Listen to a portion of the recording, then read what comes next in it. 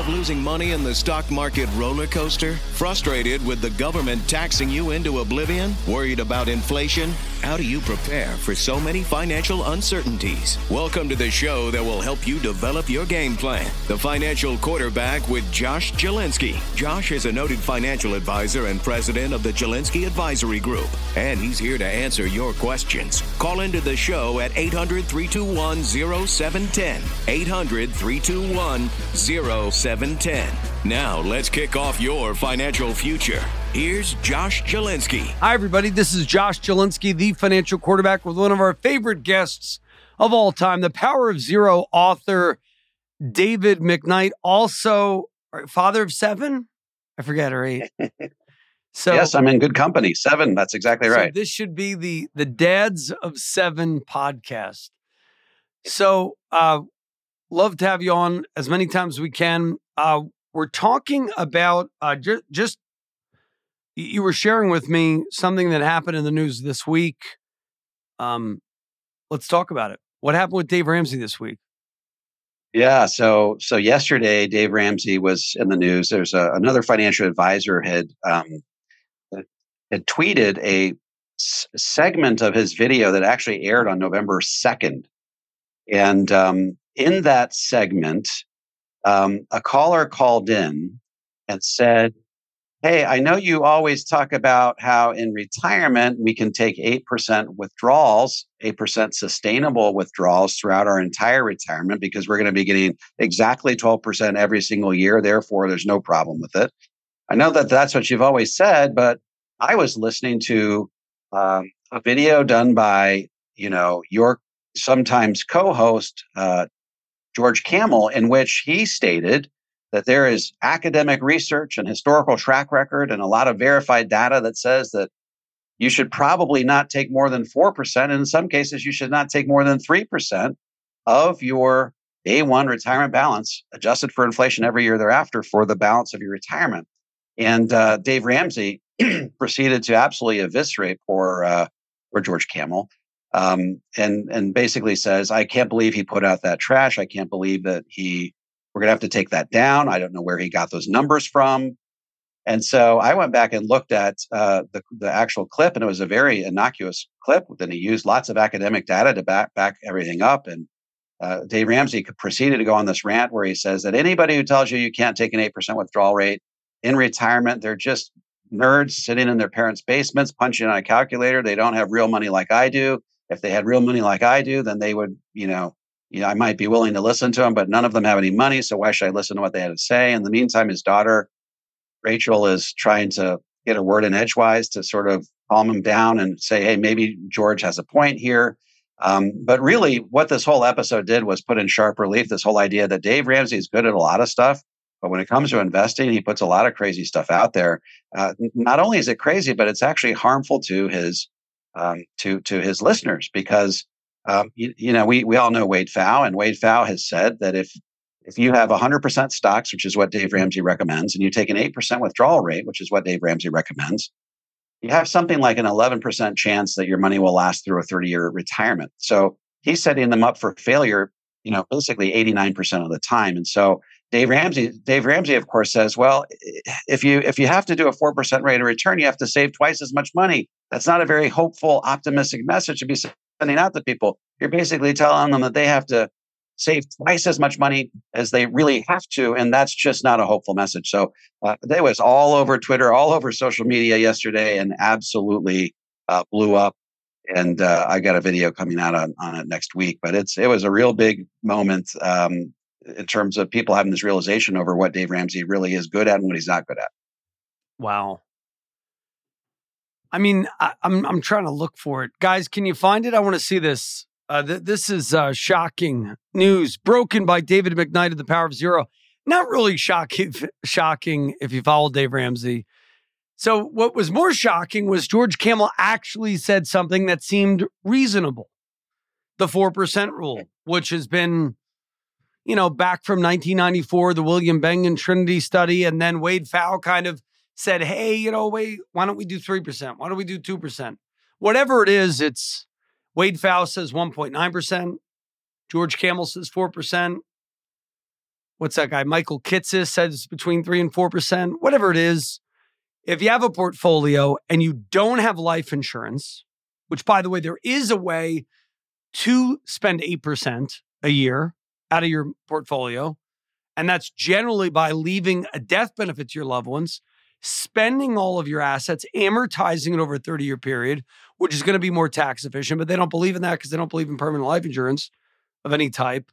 So that's a whole nother thing. But if your assets are your insurance policy, which is kind of what they're talking about, you buy term, you invest the difference. Everything works out. Although, before you were kind of a best-selling author and all these other things, you were a financial advisor, correct? Mm-hmm. How many people, because this will be a fun question, how many people actually bought term and saved the difference? How many people religiously followed Dave Ramsey's advice and accumulated $2 million or $5 million nest egg? Yeah, I think that people that said, okay, I'm going to like actually buy term and invest the difference. Not really many people did that. I think you had people that were already saving money well, and then they said, hey, I've got an insurance need, so I'm going to go buy a term policy to cover the insurance need for that term in my life where I think I'm most vulnerable. Should I, have a premature demise? But no, that's not really what happens, and that's something I address in an upcoming book on Dave Ramsey's. That buy term invest the difference is not a real true apples to apples comparison. It's more like fruit salad. But I don't want to get too far off track. But Dave Ramsey, he's got a lot of pearls out there. Here's why I want to go on this track a little bit, because I interview 2,500 people a year, belly to belly, people with between 2 and 10 million net worth. We see people with 500,000 invest, 300,000 invest, 10 million invest. Most all the people with north of 2 million have gotten it through their income via savings, not through investing in the stock market for the most part. Some have invested and they've accumulated $2 million in a 401k, $5 million in a retirement plan, whatever it might be. But very few regular people, like the Dave Ramsey core audience, I would see 1 out of 100, somebody making between $50 and $100,000 a year, who actually accumulates $2 million from religiously buying one mutual fund and letting it be. I met with a couple even yesterday. They had $700,000 in a fund that they kept for 20, 30 years. But that's like a very few and far between thing. It's not, here's what I normally hear. Oh, I went to a thing at my church and I canceled my whole life policy because of being a good financial steward. I canceled my universal life. But now I can't get any term anymore.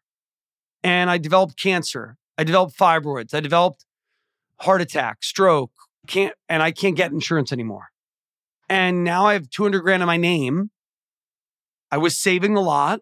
I was doing the debt snowball. And then now I have $50,000 in my name because I can't work anymore. I didn't buy disability insurance. I spent all my whole life because he told me to cash it out to pay off my credit card debt. And they die like my father did at 70, 71, wonderful man who went to one of these programs at a church. And this is what kind of prompted me to get in the financial industry. He was a good, smart guy, my dad. Getting out of debt is a good, smart thing to do. I'm all for that. But at the expense of protecting your family, canceling your insurances, and then so many times, I hear a horror story every year of somebody who says, I know a pastor who has cancer now. They canceled their insurance. And it was because of that type of misinformation that is plentiful. That's why I'm ticked off about I would say, So here is how I would characterize Dave Ramsey. I would say, Dave Ramsey is not all bad. I would say that Dave Ramsey is good for bad investors, but he's bad for good investors. In other words, if you make $50,000 per year and you're spending $60,000 per year, then Dave's your guy. I think he's got a pretty good, step-by-step program to get people out of debt and to sort of get them at least saving, which is better than what they were doing beforehand. But if you're already a good saver, you're already disciplined, you're already doing a good job of putting money away into your company plan or IRAs, Roth IRAs, what have you, and you don't need help with liquidating debt and getting on with your life, Dave Ramsey is precisely not the person with whom you should be working or seeking investment advice, because the type of investment that he gives out is just it's what I call in my upcoming book. It's a guru gap. It's Dave Ramsey gets you this far, and then he stops, and then the advice that you need to that your financial plan calls for or requires to help you wring the most efficiency out of your retirement dollars. There's a whole gap there that he doesn't fill, and that's what guys like you and I, Josh, we're trying to do. Is we're trying to fill that gap where the guru sort of comes up short. But lately, Dave Ramsey is not just coming up short on his advice. He's actually giving out bad advice, whether it's buy term, invest the difference, get rid of your. Here's an interesting thing that he says. He says you should not get for example, an index universal life policy because it has a surrender charge. However, if you have an index universal life policy, you should surrender it immediately, regardless of what the surrender charge is. In other words, assume the brunt of the penalty for surrendering the policy, which is precisely the reason he said you shouldn't get the policy to begin with. So, I think that you're right, Josh. He's dispensing a lot of advice that's leading people astray. Subtitle of my new book is Why America's Financial Advisors Are Leading You Astray and How to Get Back on Track. And so I train my sites not just on Dave Ramsey, but on Susie Orman and Ramit Sethi and the White Coat Investor and Clark Howard, so on and so forth, because they all participate in this vague, generalized financial planning to some extent. And I would even, and it's just wrong. I just think back what happened to my parents. These people, they have a holy jihad against insurance products. Yet, even if you believed that, right, you shouldn't cancel your term insurance. You should have term insurance equal to 20 times your salary. You should have disability insurance equal to 2/3 of your salary, even if you didn't believe in index universal life or whole life. But that doesn't really, come to the forefront. So what people hear when they go to one of these programs at a church, or they listen to Susie on CNBC, if she's still on anymore. I don't even know if she's still on. I haven't seen her on TV in a while. Sometimes she's on PBS specials. But they listen to life insurance bad, investments good, and then they never actually save the difference even. And there might be 1% or 2% that successfully buy term and save the difference. But the vast majority of people, they don't save enough. And whether, if you're saving 15% of your pay religiously from 30 to 65, if you're buying term and saving the difference, you're probably going to be successful. If you're buying whole and saving the difference, or buying IUL and saving the difference, you're probably going to be successful because of the savings rate. But there are these people, they listen to the soundbite, they cancel the policy, and then they have some type of calamity that happens. I was just on the phone with a client before. The wife is really disabled now. And, doesn't have disability insurance because they became clients after they were too old and uninsurable. But it's, when if every 20-something in America got term insurance equal to 20 times their pay and disability insurance equal to 2/3 their pay, you wouldn't have many problems, other than unemployment. So let's talk about this book more. The new book, I'm really excited about it. Guru, How America's Financial Gurus Are Leading You Astray and How to Get Back on Track. What do you get? We're in this YouTube social media culture. I'm going to start with the negative. What do you get people say? This is a hit piece. You're clout chasing. You're just trying to make yourself look bigger by picking on somebody like Dave Ramsey or Susie Orman. And by the way, I respect all of these gurus in one way or another. I think Ramsey getting out of debt and getting out of credit card debt, that is his biggest contribution. Debt snowball although he got that from other people, the popularization of that, living on a budget, I'm all for that. But what do you about people say this book's just a hit piece? Yeah, and I get that a lot on my YouTube channel because about every fourth or fifth video that I put out there is about a guru and the bad advice that they're dispensing. But I have lots of caveats where I say, look, I'm fully acknowledging that these people are famous because they've done good for a lot of people. And like I said, if you're making 50 and spending 60, these are precisely the people that you should be following with precision. However, if you are a sophisticated, disciplined investor, their advice many times will lead you astray. For example, Dave Ramsey, and part of the problem is they're addressing such a large audience that they have to dispense one size fits all, black and white advice that's devoid of nuance to be able to feel like they're not excluding anyone. So they have to sort of position it in such broad, generalized terms that everybody feels like, hey, Dave's speaking to me, right? And so the advice that they dispense tends to be, monolithic and one size fits all. The problem with that is if you take one size fits all advice and apply it to your situation that calls for nuance and a tailored financial plan, then you're actually, mathematically speaking, you're going to run out of money prior to when you otherwise would have run out of money because of that. For example, Dave Ramsey says life insurance is 100% crap 100% of the time, permanent life insurance. There's never any scenario in which permanent life insurance, could help you out. So in the book, I go over 3 scenarios where mathematically speaking, permanent life insurance will extend the life of your investments much, much further than not using life insurance at all. Same goes for annuities. And so the problem is, and Susie Orman, for example, says, if anybody ever brings up permanent life insurance, you're to turn around, run away, never talk to that person again. Dave Ramsey says the only person that ever touches permanent life insurance is either a dupe or they just haven't researched it enough. So, these are the types of one size fits all financial planning strategies and advice that I'm trying to combat. So, yeah, I recognize that there's a lot of fans of Dave Ramsey out there that may not like this book, but I would just encourage them to read the book and see what you make of it, because I think you'll be surprised by what you read. But I would say, it's interesting. Everything you're saying is great. Get the book. Is it on Amazon? Where do you prefer people buy the book? It's not even for sale yet. I actually just gave it to my agent yesterday. So. Oh, great. Well, we're looking forward to it. But I was so timely because of what happened yesterday that I thought it would be good. Yeah, I'm excited. When you launch the book, get it on pre-orders. We're also going to get your take on Curtis Ray is kind of a guy who swept the nation on TikTok. Actually, he's reached out to me, because I guess he's looking for representatives. Seems like a nice enough guy, but he has this MPI thing. I want to get your take on that. And then, folks, if you want one of David McKnight's books, we will give you one at no charge. Call us at 888-988-JOSH.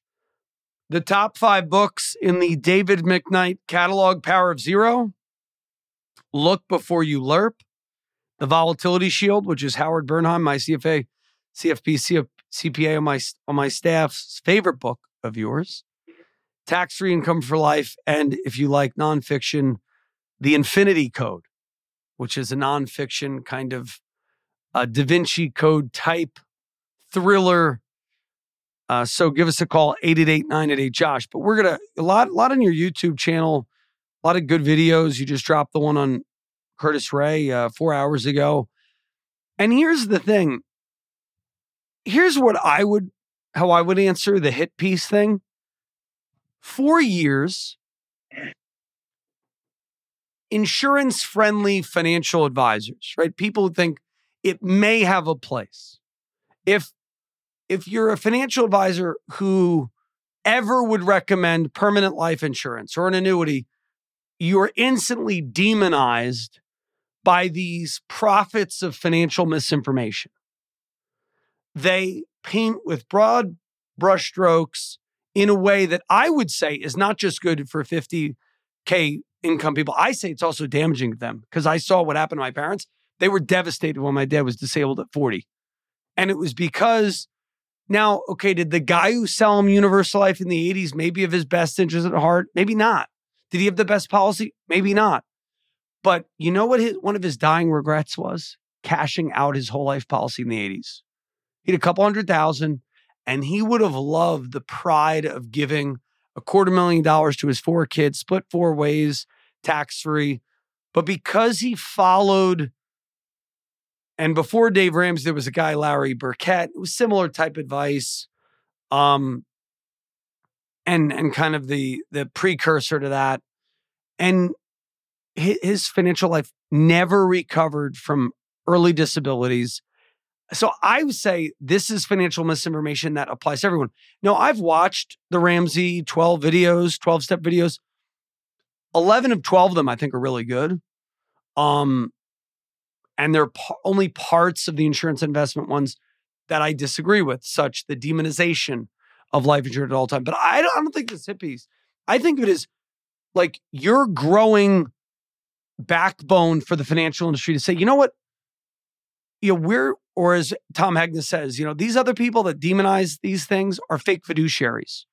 They claim to be fiduciaries. By the way, Dave Ramsey is not a fiduciary. He's not a financial advisor. They tell you that very plainly on all of their Smart Vestor Pro things.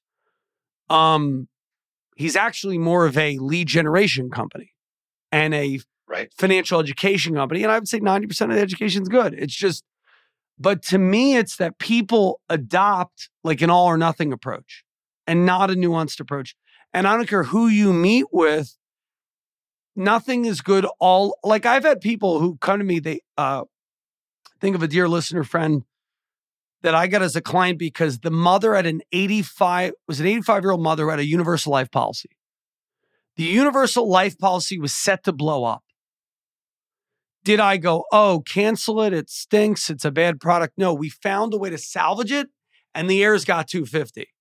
And I got a client for life, undying gratitude, because we didn't have a all or nothing approach. We had a nuanced approach. So I think this benefits people because I've had so many listeners over the years who the nuanced approach is how you deal with these things. Because like you said, if you cash something out, you're going to have surrender charges. And, maybe it wouldn't have been best in the first place, but it could be long-term. So folks, 888-988-JOSH. If you want the book by David McKnight, what's your latest book that you recommend everybody to read? I think Power Zero is just a great foundational place to start. It sets the table for all the other books. So start there. Maybe follow up with Look Before You Leap and then Tax-Free Income for Life. Great. So folks, any of those David McKnight books, if you want one, call us at 888-988-JOSH. I'll give you one when you schedule and keep your no obligation review, 888-988-5674. We'll be back after these messages. Tune in to the financial quarterback Josh Jelinski this weekend and learn how to protect your financial future in a down economy. Josh and his team at the Jelinski Advisory Group can help you lower your taxes and lower your risk in these uncertain times with a 27-point checklist designed to improve your financial health. Whether you're worried about runaway prices, fear of an upcoming recession, or a stock market meltdown, tune in to the financial quarterback and count on Josh Jelinski to call the play. For a free copy of Josh's book, The Retirement Reality Check, call 888-988-5674. That's 888-988-5674. Or visit Jelinski.org. That's JALINSKI.org. And we're back with David McKnight, author of the Power of Zero series, which I love that whole concept. So I do want us to go back to that concept for people who are not familiar with your work. But more on the book, why are you focusing on financial gurus? Does anybody ever even listen to Clark Howard anymore? I know. Yeah. I mean, a lot of times what happens is I might make, and this may happen to you, I might make a recommendation to a client or a prospect, and they immediately go home. They research my recommendation on the internet and who should come up but Susie Orman or Dave Ramsey. And they have such black and white statements that if a client isn't willing to apply some nuance critical thinking to what I'm recommending, it's going to sound like everything that I'm saying is running afoul of the mainstream financial planning community. You got to remember, at the end of the day, Dave Ramsey's goal. Dave Ramsey has set himself against the entire mainstream financial planning community. How do I know that? Because he's constantly slamming the mainstream financial planning. He calls them lemmings. He calls them nerds that are sitting in their parents' basement, punching on a calculator, coming up with stupid 4% rules that don't really work in the real world. He is literally trying to heal our clients and prospects away from us and absorb them into his tribe, absorb them into his community. And, if he's a better marketer and actually provides better advice, I can't begrudge him that. Problem is, he's not providing better advice. In fact, in the most recent iteration that we saw yesterday, this really lit up the financial planning community. It was all over. It literally went viral. He's giving advice that will lead his listeners to a very, very bad place. They'll either run out of money 20 years faster than they thought, or they will only save half as much as they think is necessary to have them, give them enough money to last through life expectancy. So I'm just trying to say, look, these financial gurus are good to a point. But if you really want to wring the most efficiency out of your retirement dollars, particularly if you're a sophisticated, disciplined investor, then these are not the people that you should be following. And why are they going to run out of money? Break that down, because you made an assertion, and you and I kind of get it, but I don't think it's not that bad. Like, why is that so bad? Okay, so let's say you got $1 million and you retired at age 65. The Monte Carlo scenarios that were first done by Bill Bengen, like you said, back in 1994, it's all about how much can you take out of that corpus of money, and what is the likelihood that you'll be able to continue to take that money out until you die, right? And most people, their greatest fear in retirement is running out of money before they run out of life. And so that's when they came up with a 4% rule. The 4% rule says that you can take 4% of your day one retirement balance per year, adjusted every year thereafter for inflation. So for example, the first year, you can take out $40,000 if you get that $1 million balance. Second year, you can take out a little bit more than $40,000. Maybe, what is that? $41,200 if it's a 3% inflation, and keep going up every year thereafter. That gives you like an 86% chance that you will not run out of money before you run out of life. Dave Ramsey says, throw that out the window. That's just some nerd in his mom's basement punching a calculator. It's not real world advice. What I say is you should be able to take out 8%. Now, the only problem with that is when you run the Monte Carlo scenarios, 8% says, and then if you have your money in 100% stocks, like Ramsey says you should, you will run out of money 89% of the time. That means that you will get to a point in your life where you have to subsist and eke out an existence on Social Security alone. Okay, so that's a problem. Okay, so that's one side of it. The other side of it is, let's say that you can live on 8%. You can take 8%. That means you only have to save half as much along the way. And that's what Dave Ramsey's saying. He's saying the 4% rule makes you believe that you have to save twice as much as you really need to have enough money to meet your retirement needs down the road. And so on the one hand, you could be running out of money early, or on the other hand, you're just not saving enough. And that's just based on Dave Ramsey's. I mean, he'll say stuff like, if you were to save $500 per month for the next 15 years, you'll have $500,000, assuming the 12% growth. And starting day one, that $500,000 corpus of money, I've heard this one time, he said, it will lay 50,000 golden eggs every single year for the rest of your life. And the caller says, really? And he goes, really? It's mathematically true. So that's why I'm trying to take a stand on some of this stuff. Yeah, I just did a little calculator. I put $1 million in, but $1 million invested in the 60-40 portfolio, because that's the other point. The Bengen study of 4% is based on 60% being in the S&P and 40% being in short-term treasuries, T-bills, things like that, right, which nobody really even did until the last year or two. The T-bills are becoming popular again because rates are 5%, but people didn't even do this. They put it in like the Vanguard Bond Index Fund, and that lost like 10 to 20% last year. So the study has some flaws in it, in that's the work from 1994 included really high interest rates from 1994 to 2000. It didn't include the period from 2008 to like a year ago where rates were near zero for over a decade. But even that being said, so I just put $1 million into an account, 60% S&P, 40% treasuries. That portfolio would run out of money if you adjusted it for inflation. $1 million would go down to 363 by this year. And then if you just, you could then add in different numbers and such, it would run out of money by 2028. So that was just me taking. That's based on what percent of withdrawal? Just 4%. And then just increasing that by 3%. Now, we don't have the numbers from 2023 to 2028. So I just put in 0. Just kind of say it was flat.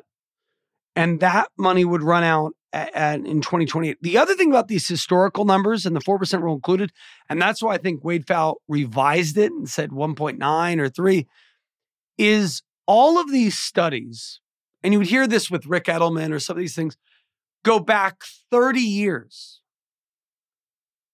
And 80s, 90s, or they include the 80s and 90s. The 80s and 90s were outliers.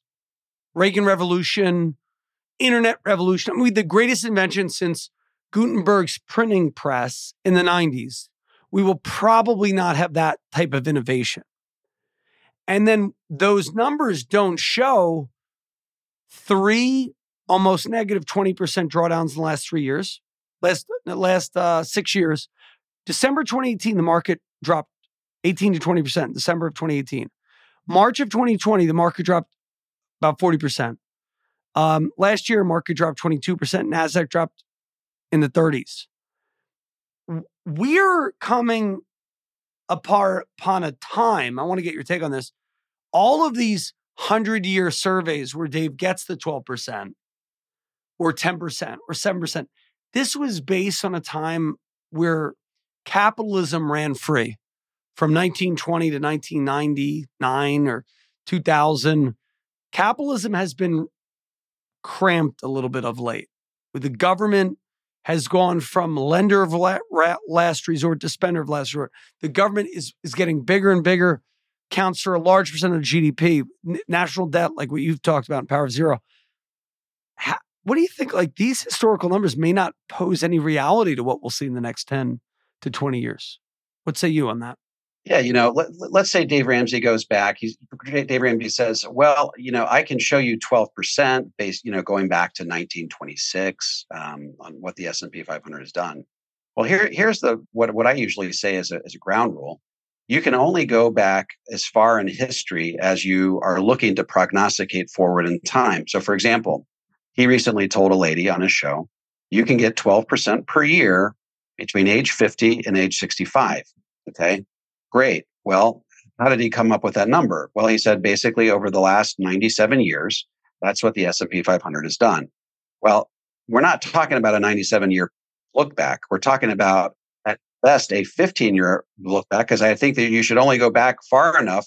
You should only predict in the future based on what you're projecting, what you're retro looking at back in the past. So if you, for example, went back 15 years and said, what did the S&P 500 do over the last 15 years, because I'm trying to figure out what it's going to do over the next 15 years, it only did 9.3%. So this particular lady, he's saying you only have to save $1,000 per month to meet your retirement goals if you get 12%. Well, if she only gets 9.3%, she's not going to have 500,000. She's going to have 386,000.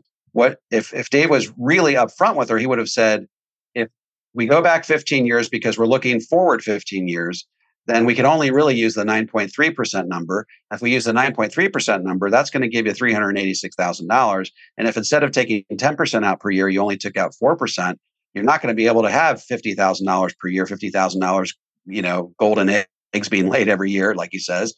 You're only going to be able to take 4% on 386,000, which is more like 15,000. So I think that it's, we use this 12% number at our own peril when we're trying to figure out. I mean, there's real life implications when we use the wrong assumptions. And most of the time it comes down to, we won't be saving enough money to meet our goals, and we will risk running out of money in retirement much sooner than we ever thought possible. I'm looking for this Ramsey George Camel video. I see it now.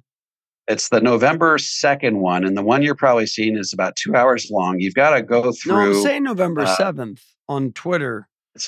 No, it actually came out November 2nd. It didn't go viral. No, I see this. November 7th. Dave publicly humiliates team personality George Camel for merely suggesting that a 3% safe withdrawal rate could be used for a 30-year retirement. The sheer volume of issues speaks for itself, according to a guy named Marvin Bontrager, but I don't see it that much other than there. Did they already sanitize this? No. Well, Marvin is the one that sent it viral. He's an acquaintance of mine. We follow each other on Twitter, and he's the one that actually found the segment and put it out. And that segment that he put out on his Twitter account that video got seen like something like 5 million times. Yeah. And so when you look at, you can actually go on YouTube and look at the video and see which part got watched the most. You have all these little tiny blips, and then you get to that point, like I think it's an hour and a half into it, where it's just this massive blip where everybody tuned in to watch that particular segment. And the thing that's particularly interesting is that not only does he eviscerate poor George, but his daughter, Rachel, who seems like a real sweetheart, is consistently trying to get a word in edgewise and say, well, maybe George has a point, but he just shut her down time and time again. And so, and then he, of course, went on a screed about financial advisors, mainstream financial advisors, and how they're nerds in their mom's basements. But that I take issue with. So you know why? I don't live in my mother's basement. I have 7 kids like you do. The other, he's doing this SmartVestor Pro. I don't know if you go on Facebook. Every single day I'm getting advertised. He's selling financial advisors lead services. Right. And so he's taking money from financial advisors to give them leads, almost like a Salino and Barnes method. Mm-hmm. And then, we're getting reports, if you put your name in to get a lead, they have 5 advisors call you within 5 minutes of you putting your name in. And, well, the question becomes with all of that, okay, let's say you're a mainstream financial advisor, you sign up for Dave's program, and you don't believe in the 8% rule. You believe in the 3 or 4% rule. If you are consistently preaching things that are at odds with what, Ramsey core doctrines, is he going to excommunicate you from the program? What happens if you recommend a mutual fund other than American funds? What happens if you recommend a withdrawal rate? What happens if you recommend a permanent life insurance policy because you feel like ultimately that will extend the life of the client's investment? So there's this one thing where he claims certain core doctrines on his channel, but then he's referring all of his advisors or all of his listeners out to these independent advisors who I can guarantee you are not going to be preaching the same thing, unless they want to. I mean, there's always the fear that they could be excommunicated from the program. But what's worse is they could be sued by their clients if they realistically put this out that they can take 8 to 10% withdrawals. Yeah, I don't know of any financial advisor who said 8 to 10%. Maybe in the 90s and the early 2000s, but I've never heard of that since. And I think, to be fair, the program, they say, the advisor can do whatever they believe is in the best interest of their client. So they protect themselves because they couldn't. There's just a cognitive dissonance there because they hear what Dave says on the one hand, and then now all of a sudden they're getting referred to a guy that says something completely different. So there isn't any correlation in terms of the doctrine between what Dave is preaching and what the advisors are ultimately doing. I'm just shocked that I'm not shocked that he publicly humiliated George Camel. That seems like something he would do. I know he's been insistent on 12% linear returns for years. I've actually thought it was good that he had that George guy because I thought you could see that he differed a little bit, and it might have them be a little bit more responsible in their, reporting of things. So, what other things we should know about your upcoming book on gurus that we haven't addressed? Um, well, it's not just Dave Ramsey. It's all of the mainstream financial gurus. The ones that I talk about specifically are Dave Ramsey, Susie Orman, Ramit Sethi, who did the "I Will Make You Rich: How to Get Rich" documentary on Netflix based on his best-selling book "I Will Make You Rich." You have Clark Howard, who of course has been the Clark Howard Show, how to pack a punch in your wallet. And then the white coat investor, all of these. Oh, by the way, Ken Fisher as well. Got a big section of the book on Ken Fisher, who is, I hate annuities and you should too. And I would rather go to hell before I ever sold you an annuity. So what I do is I basically observe that all of these advisors or all of these gurus have some things in common, namely that they preach one size fits all doctrines and they almost universally hate permanent life insurance and annuities. And so I go through and I discuss exactly why that is. And usually it comes down to, it's really, really tough to say, okay, permanent life insurance fits in scenario A, B, and C, but it doesn't fit in scenario D, E, and F. It's just too complicated to, and what it does is it underscores the need for the listener to get an independent, financial advisor who can give a customized, tailorized plan. And that's not really what Susie Orman is really trying to do. She's trying to say, look, come to me, I can solve all your problems. If all of a sudden she's saying, go to a financial advisor, then all of a sudden she's less relevant. She's less germane to the conversation. And so I explore, number one, why they're saying the things that they do. And number two, I give counterpoints. I give evidence as to specifically why they're wrong in their claims and why there are, in fact, situations where the sophisticated, disciplined investor can utilize these tools that are almost universally condemned by these gurus and actually come out much further ahead and then mitigate a series of risks that could really derail their retirement plan and force them to run out of money years ahead of when they ever thought possible. Let's talk about that. Why? Let's first talk about annuities. How can annuities be utilized in the best interest of a client? We had There's some new report even came out by regulators where they're talking about annuities being October 31 guidance from the Biden administration. Something against annuities Right. came out. Right. So yeah. So remember, the name of the game is what strategy will give you the highest percentage of not running out of money before you run out of life. Right? And so the most expensive way to mitigate what we call longevity risk, this idea that you run out of money before you run out of life, the most expensive way to do it is by the 4% rule. If you need $40,000 per year, adjusted every year to keep up with inflation, you better save $1 million. And this is above and beyond Social Security and whatever pensions you have. You got to save $1 million by day one of retirement. Okay. You got to have $1 million accumulated that will crank out those 40,000, golden eggs every year adjusted for inflation. Well, if really the name of the game is making sure you never run out of money, you could actually go get a single premium immediate annuity, what's called a SPIA.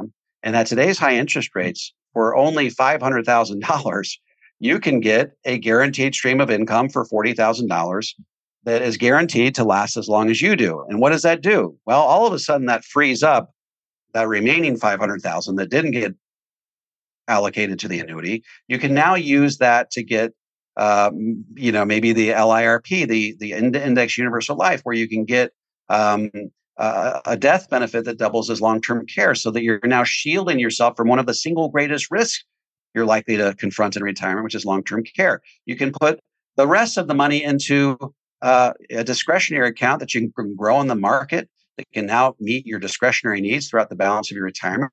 And if you can use your life insurance policy as a volatility shield, meaning you live out of your life insurance policy in the year following a down year in the market, so you can give your other assets a chance to recover, and all of a sudden you're increasing the likelihood that your assets will last through life expectancy. And so if the name of the game is making sure we don't run out of money before we run out of life, there's just more efficient ways to do it. And so when we utilize, for example, an annuity, we can just accomplish these things so much less expensively and free up a lot of other money to accomplish some things that can really increase the quality, increase the quality of life in our retirement. And I mean, it's funny how all these things are kind of converging at the time of your book. You got the Dave Ramsey thing that Dr. Montrager, or whatever his name is, put up. It's Marvin Bontrager, PhD. You also have this new Department of Labor proposal that sort of came out against annuities. Have you read this? I briefly read the script of Biden's speech. I'm still sort of waiting for the other shoe to fall on that. But and I read some of the responses to that by the president of NAFA and some of these other industry organizations, and basically the essence of what they're saying is that massive amounts of government overreach is going to effectively prevent Americans from getting the types of solutions that we've been talking about on this show that will increase the likelihood that their money lasts through life expectancy, increase the security of their retirement, and shield them from massive market downturns that could force them to run out of money much faster than they thought.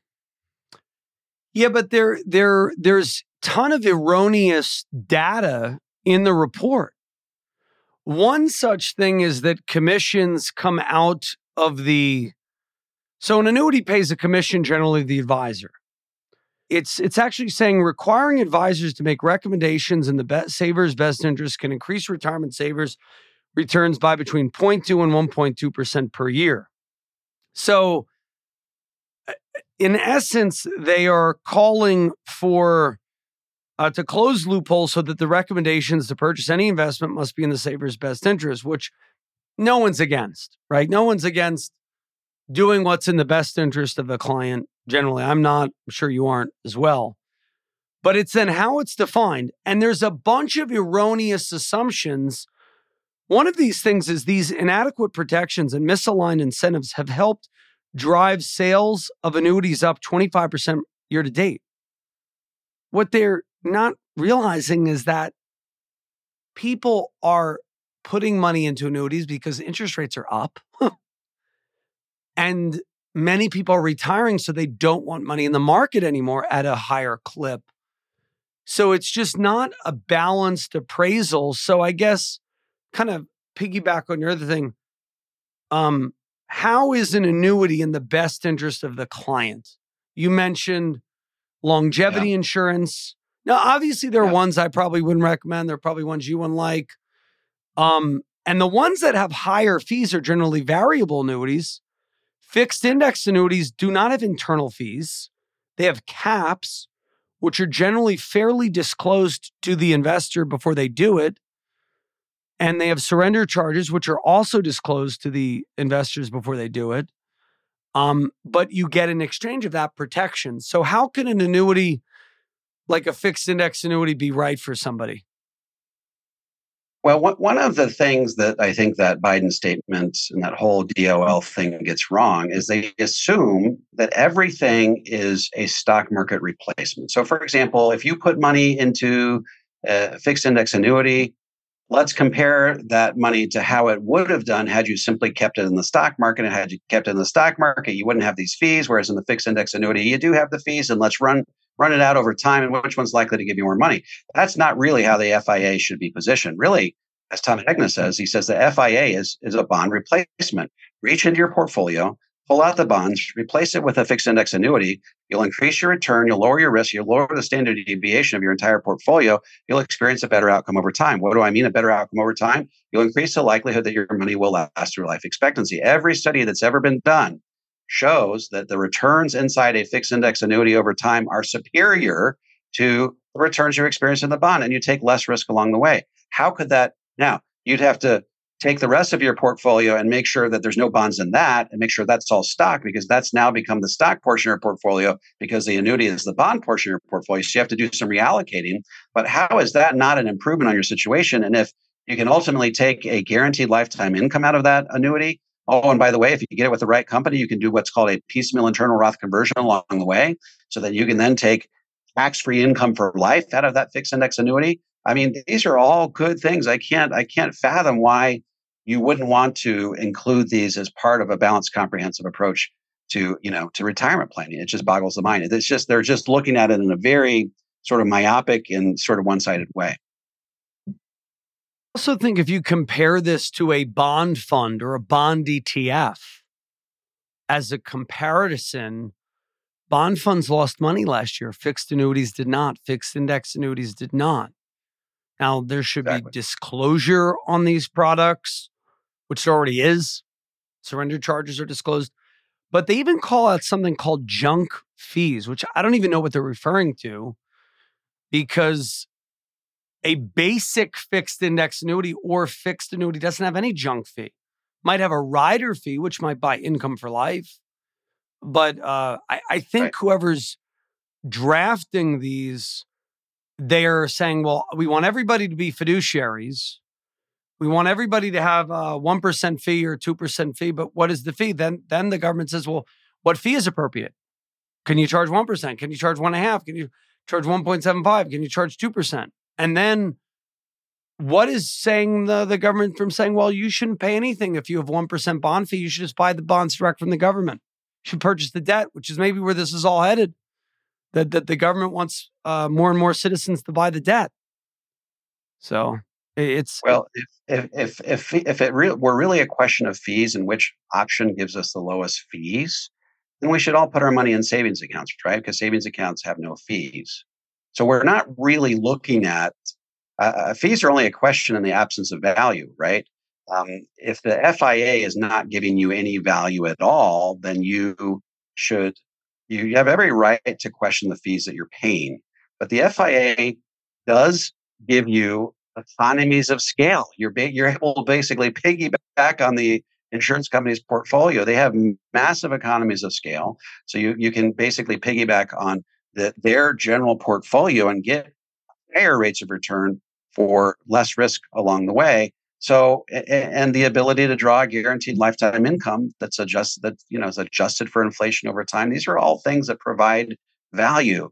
Fees are only a problem in the absence of value. And I think, fortunately, you can make a very strong case that the FIA, and this is the basis of my whole book, Tax-Free Income for Life, particularly if you can get that FIA inside a Roth IRA, it can give you a guaranteed inflation-adjusted, tax-free stream of income that's guaranteed to last as long as you do. That's that's designed to neutralize a lot of stress and angst that you would otherwise feel in retirement.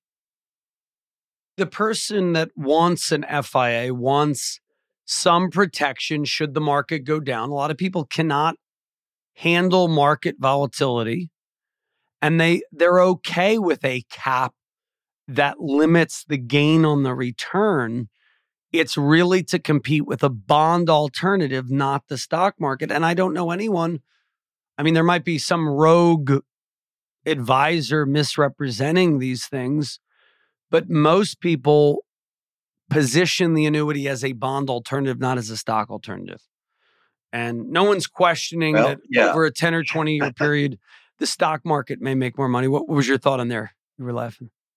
Well, I'm thinking about the life insurance retirement plan, that Index Universal Life. If you look at a lot of the naysayers when it comes to Index Universal Life, which is basically built on a very similar chassis as the fixed index annuity, a lot of these so-called gurus, be they, there's a guy out there named Jeremy Schneider, Personal Finance Club. They love to do these comparisons where they say, hey, you got $10,000 per year. You could put it in the S&P 500 index fund, or you can put it in an IUL. Let's run it out for 40 years. Which one gives you a higher balance? Oh, the S&P 500 is $1 million ahead. In other words, because you did that IUL, and you might as well say FIA in the same sentence, because you put that money into that product, you just cost yourself $1 million.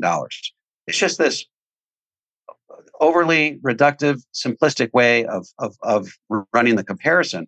Because at the end of the day, these products, these solutions are not stock market replacements. They're bond alternatives. So we should be comparing them to bonds, not stocks. It's just too easy to set up this comparison where you're comparing something that's designed to produce safe and productive returns against a stock market portfolio that's designed to give you, 8 to 10% over time, but where you have to take massive amounts of risk along the way. So we just have to make sure we're doing apples to apples comparisons and not fruit salad. Yeah. And that's a good point. it's a bond replacement. It's also a CD alternative or cash alternative. A lot of people who do money in these types of programs don't have, the options within their 401k where I have a 0% cash account. I have a 2% cash account. I have a 3% fixed rate, and I want to be able to have a higher potential for return, but it's still a principal protection. So we talked about annuities, talked about insurance. Any other comments on insurance of how life insurance can be a viable savings alternative or cash alternative? Well, I don't want to gloss over this concept that I really hammer home in that novella, that short financial novella called The Volatility Shield, which is your producer's favorite one. Basically, the premise of that book is that if you accumulate 3 to 5 years worth of living expenses inside that life insurance policy before you reach retirement, and then you live out of your life insurance. In other words, you pay for your living expenses out of your cash value of your life insurance policy in the year following a down year in the stock market. What you do is you give your stock market portfolio a chance to recover before you take further distributions. And that act alone, if you can do that, if you can get 3 to 5 years worth of living expenses, according to all the Monte Carlo scenarios that I've run, you can now take not 4%, not 5%, not 6%, but 8% sustainable withdrawal rates from your stock market portfolio, with a 95% chance that your money will last a full 30-year retirement. And this is something that Ernst & Young recently came out with a study on. I mean, this is a pretty reputable organization, Ernst & Young. They recently came out with a study where they show that this volatility shield, this volatility buffer type concept using permanent life insurance can extend the life of all your other investments. So I just want to be clear that for people that, have 15 years or so before they plan on retiring, this is a very, very proven way to be able to increase your sustainable withdrawal rate on all your other assets. And this is something I talk about in my upcoming book, which flies in the face of what all these financial gurus are saying, that the permanent life insurance sucks 100% of the time. It's a steaming hot pile of garbage. If anybody ever brings it up, you should turn around and run the other way and never work with that person ever again. So these are the types of mistruths that I'm trying to combat and that you're trying to combat as well by doing the things that we do day in and day out. Can you explain, as we kind of conclude this interview, we're talking about the book that started all, Power of Zero. Explain the core philosophy behind it, the core principles, and why tax efficiency is so crucial for retirement planning. We talked about misinformation. Sure. We talked about a little bit of annuities, talked about a little bit of insurance. Let's talk about the broader Power of Zero philosophy. Yeah. So the first thing that I do in the Power of Zero is I try to persuade the reader that tax rates, even 10 years from now, are likely to be dramatically higher than they are today. And I go through a lot of the evidence and the third-party experts to explain why that is. We've got $34 trillion of debt. It's going to grow by $2 trillion per year until 2033. And then 2033 and thereafter, it'll grow by $3 trillion per year. We will come to a point in time where the cost of servicing that debt will consume the entire federal budget. So we're marching into a future where most experts agree that tax rates could be twice as high as they are today. And here's the problem with that.